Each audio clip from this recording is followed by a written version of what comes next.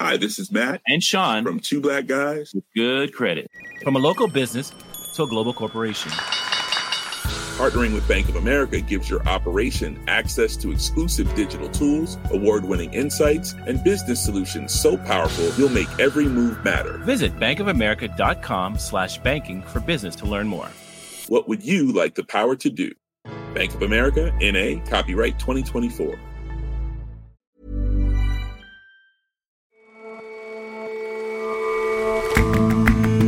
Hello and welcome to The Intelligence on Economist Radio.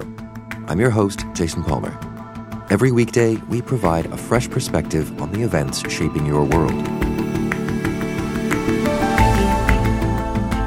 Today, public sector workers in Zimbabwe will march for better pay amid the country's worst economic crisis in a decade.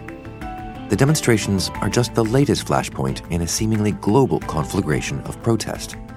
In the past month on the show, we've looked at uprisings in Iraq, Chile, Lebanon, Hong Kong. Does anything tie all of them together?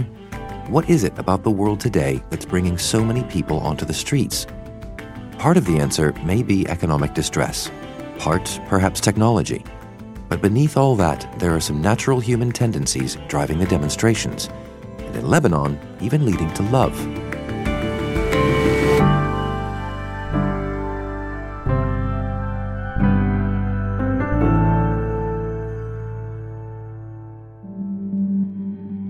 Zimbabwe's protests have been spawned by years of deep-rooted economic mismanagement by the government. President Emerson Mnangagwa took office in 2017 with big promises to revive the economy. After longtime authoritarian leader Robert Mugabe was ousted in a military coup. Our country is going to be different, and our relations all over the world are going to be normalized. I'm happy. I'm totally happy. This is a change, a great change. 37 years of the same operation. And we're happy that Mugabe is gone and is gone for good. Amen. Happy New Zimbabwe!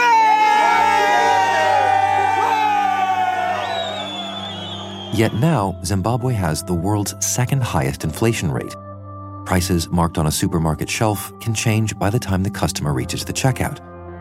The crisis has brought back painful memories of 2008, when inflation reached 500 billion%, wiping out people's savings and causing Mr. Mugabe's government to abandon its currency. The empty shelves in the shops speak of a nation on its knees.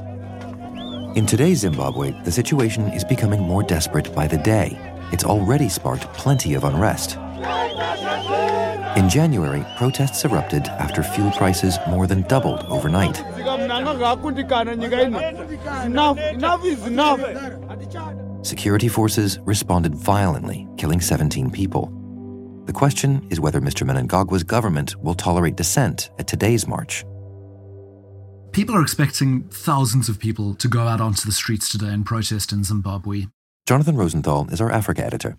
There are some real concerns that today's protest may turn violent. In particular, there are worries about the security forces clamping down quite hard. The reason that people are concerned is that Zimbabwe's president, Emerson Mnangagwa, has set loose the police and the army on protesters in the past. In January, there were attempts to protest and people were beaten. Again, in August, there was a very small protest that took place. It had been banned. Security forces said they would arrest people who came out, and small numbers did turn out. And of course, it's little more than a year since the election in August of last year. That also turned violent, where the police and army shot demonstrators who were saying the election had been rigged. And so the protests this time around, who are the protesters and what do they want? The protests at the moment are very much driven by the economy. It's much more about people struggling to get by rather than an overtly political protest. And the reason is that Zimbabwe's been in a slow-motion economic crisis for the past few years, where its currency has been falling. It used to have a currency that was pegged to the dollar. The government has run out of dollars, so it's been essentially printing its own money. It's been producing things called bond notes. It's been producing a kind of electronic money. All of these have been steadily losing value. And of course, civil servants, who are the biggest group of unionized employees, have seen their pay rapidly falling by this devaluation of the currency and rampant inflation. And so does the government even have the means to address those concerns? In the short term, there is very little that the government can do. It is broke. It is facing recession. The finance minister is expecting growth to contract by about 6 to 7% this year. There is very little wiggle room that the government's got to meet these demands. To think of the notion of inflation and Zimbabwe is to think back a decade ago when, you could get yourself a 500 trillion Zimbabwean dollar note. I mean, is there a link between what we're seeing now in the country and what we saw then? Oh, that's absolutely right. Zimbabweans have this memory of the rampant hyperinflation that they had in 2008 that absolutely devastated the economy. And many people are now looking at the inflation rate, which the government has stopped reporting. So it's now up to economists to try to guess. And their estimates are that it's around 380, 400%. And of course, that not only brings back memories for Zimbabweans who are desperately trying to shop with what money they still have, we're also seeing disturbing echoes in the way in which the government is responding to this. So if one goes back to 2008, the finance minister at the time came out and said the normal laws of economics did not apply to Zimbabwe and therefore he could print as much money as he wanted to, and that just fueled the hyperinflation. And we're seeing again that the central bank in Zimbabwe is saying what it sees is a shortage of currency, and it is therefore introducing yet another new currency, which is going back to printing the old Zimbabwe dollar. And, simply printing more money is not the way in which one deals with inflation. So the economic situation that Zimbabwe faces now is entirely down then to government economic mismanagement?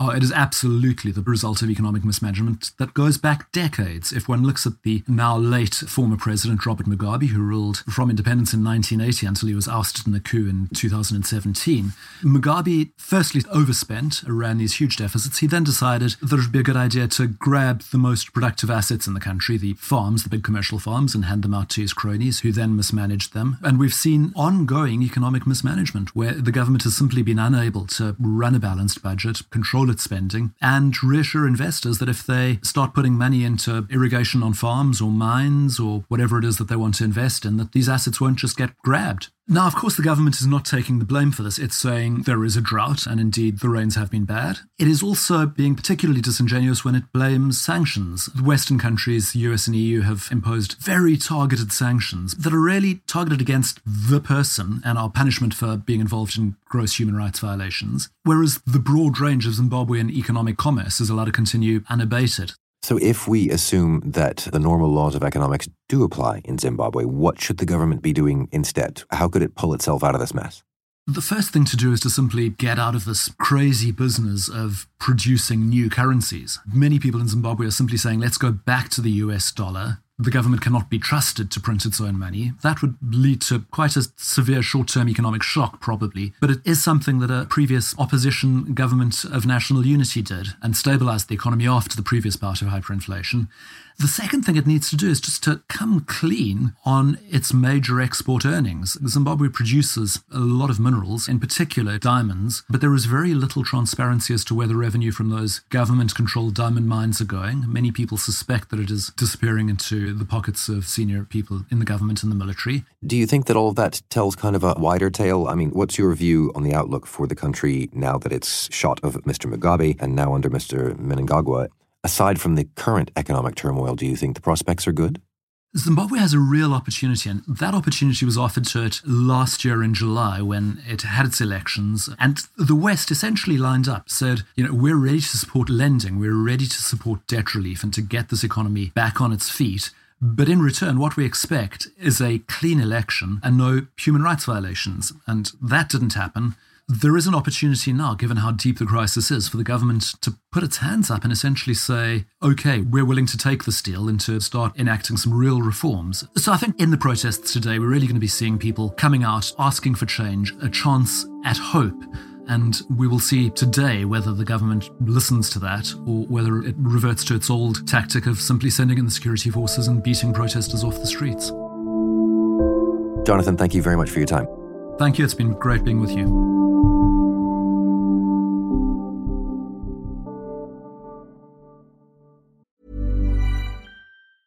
Life is full of awesome what-ifs, and some not so much, like unexpected medical costs. That's why United Healthcare provides Health Protector Guard fixed indemnity insurance plans to supplement your primary plan and help manage out-of-pocket costs. Learn more at uh1.com.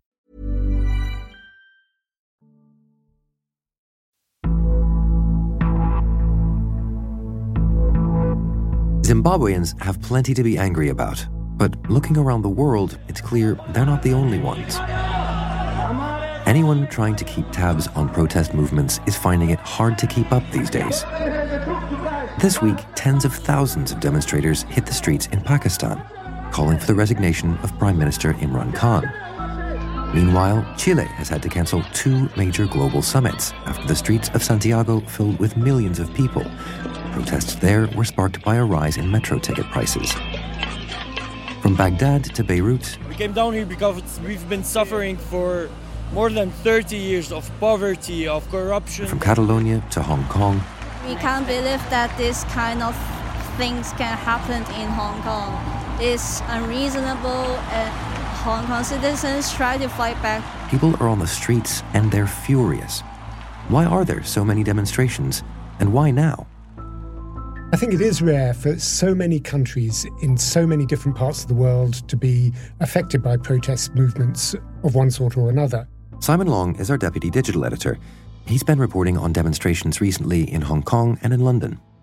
Not since, I suppose, the Arab Spring of 2011 have one seen so many apparently coordinated or simultaneous protests in one place. And that was confined largely to one region. So I think one has to go back to the people power movements that swept Asia and Eastern Europe and the former Soviet Union in the late 1980s, early 1990s to see anything comparable in scale. And perhaps even further beyond that to the worldwide protests, of course, of the late 60s, the era of the Red Guards in China, the anti-Vietnam War protests, and so on. But all of these seem incredibly disparate thematically as well as geographically. That's right. In those earlier protest movements, there did seem to be some sort of coherence, some sort of global or regional movement going on. This time, it's very hard to detect one. So we shouldn't be looking for a single problem or set of problems that might link all of these? Well, of course, analysts being analysts, that's what they do. And I think a number of people have come up with potential explanations for why we're seeing this now. One is economic, and of course, the classic economic explanation comes from the far left, which would see this as just another paroxysm in the ultimate decline and fall of a dysfunctional capitalist system. That you've had basically capitalist governments pursuing what they see as neoliberal policies for a number of decades, and this is leading to hardship among the poor and less well-off in society, which is no longer sustainable. Beyond that, even those who are, broadly speaking, fans of free markets point to some trends in economies which might lead to more protests, widening inequality. Chile, for example, which appears to be or had appeared to be a haven of stability in Latin America, is, on some measures, one of the most unequal, well-off countries in the world. So people do see that as one reason. That sense of inequality and economic injustice now doesn't seem nearly as sort of pointed as it was, let's say, during the financial crisis, when we didn't see this kind of global-scale outbreak of protests. I think that's right, Jason. I think that's why this explanation doesn't really hold water. That, yes, you can swallow all these arguments, but it doesn't really explain why now.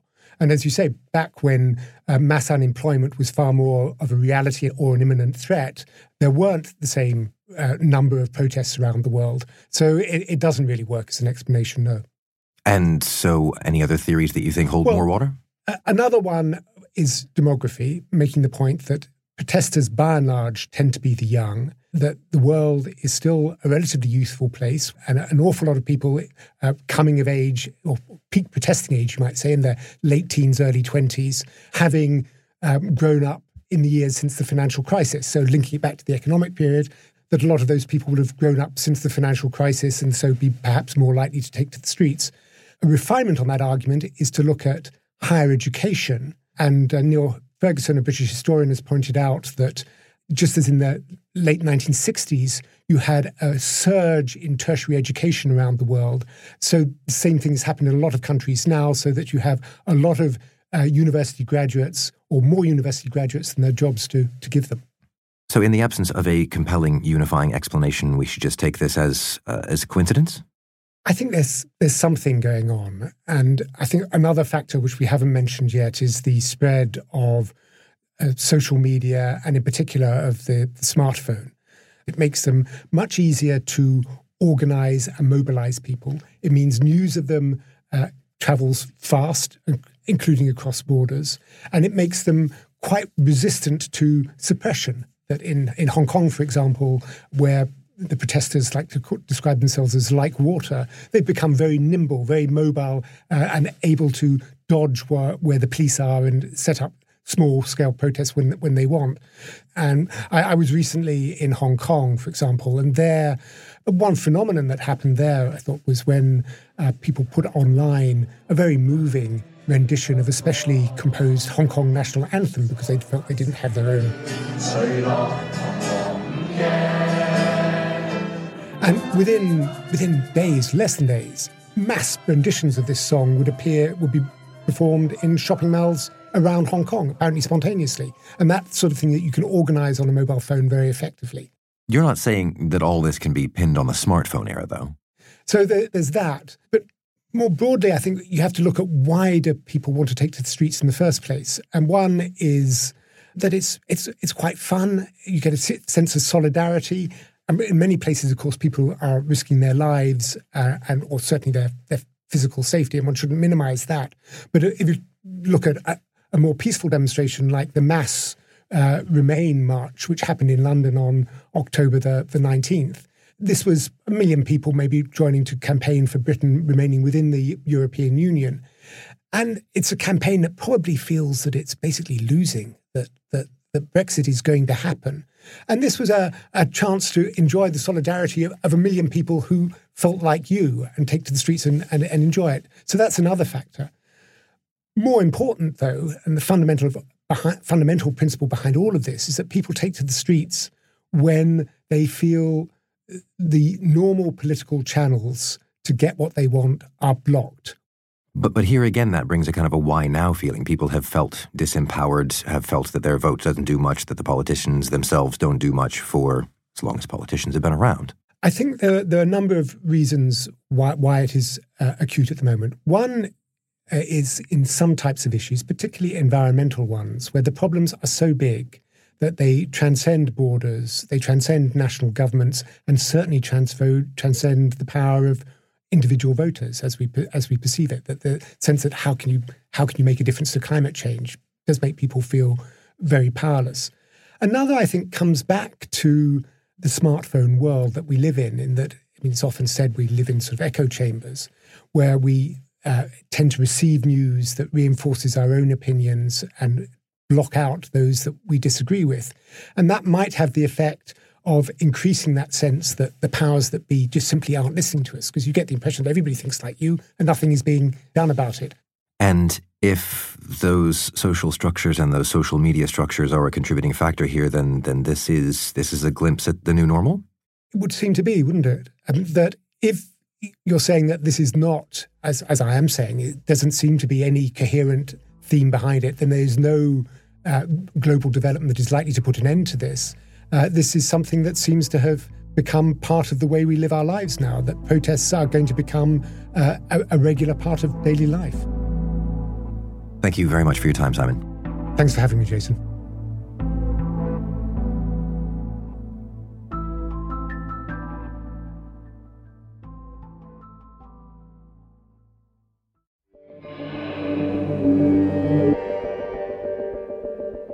The idea that people might go en masse to a demonstration partly because it's exciting and fun seems to apply particularly strongly to Beirut's recent protests. Beginning last month, Lebanese people have been protesting against a sclerotic government in which posts are divvied up along sectarian lines. Demonstrators have filled the main squares of many cities with crowds, but also with giant speakers. They dance as they sing anti-authoritarian slogans. Indeed, for some people, the energy of the crowds, the Lebanese flag face paint, the t-shirts with revolutionary slogans, they're all quite sexy, as a smartphone phenomenon is making clear.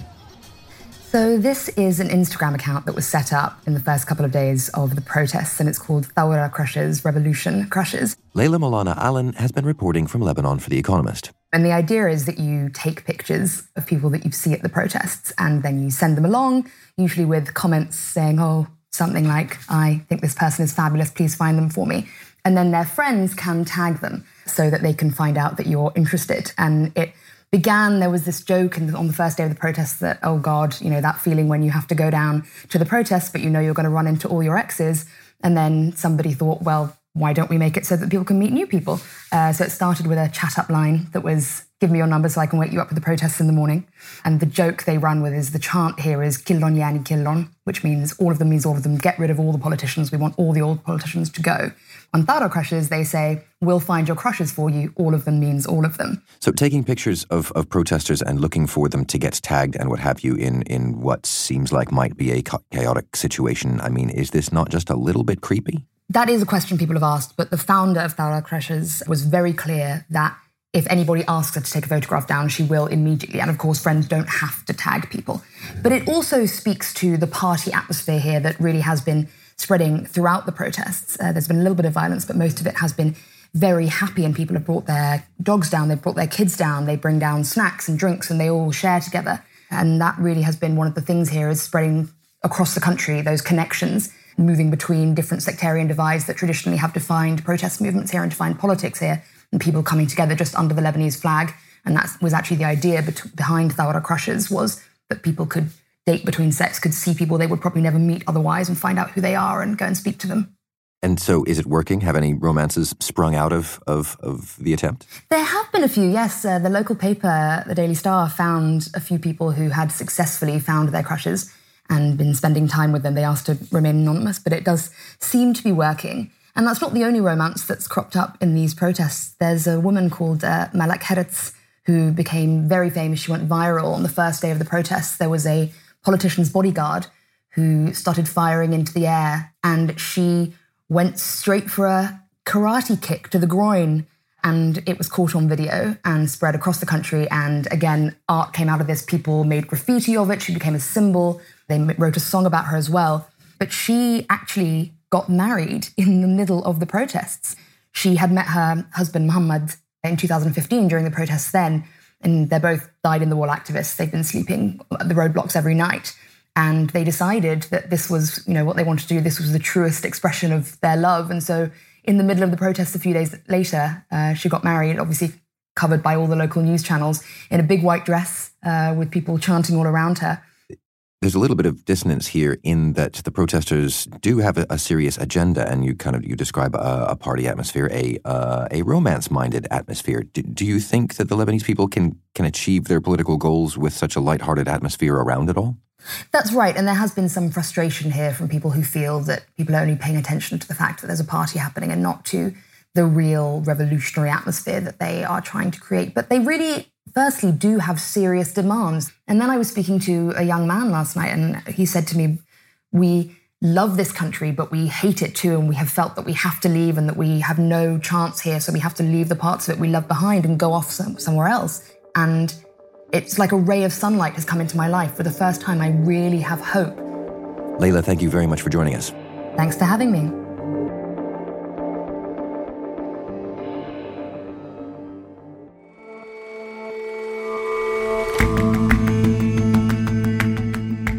That's all for this episode of The Intelligence. If you like us, give us a rating on Apple Podcasts. And you can subscribe to The Economist at economist.com/radio offer. 12 issues for $12 or £12. See you back here tomorrow.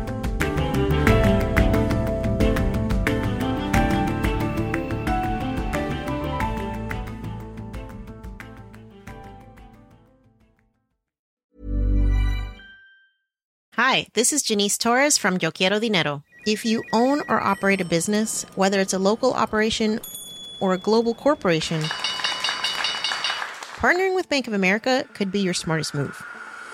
By teaming with Bank of America, you'll enjoy exclusive digital tools, award-winning insights, and business solutions so powerful, you'll make every move matter. Position your business to capitalize on opportunity in a moment's notice. Visit bankofamerica.com/bankingforbusiness to learn more.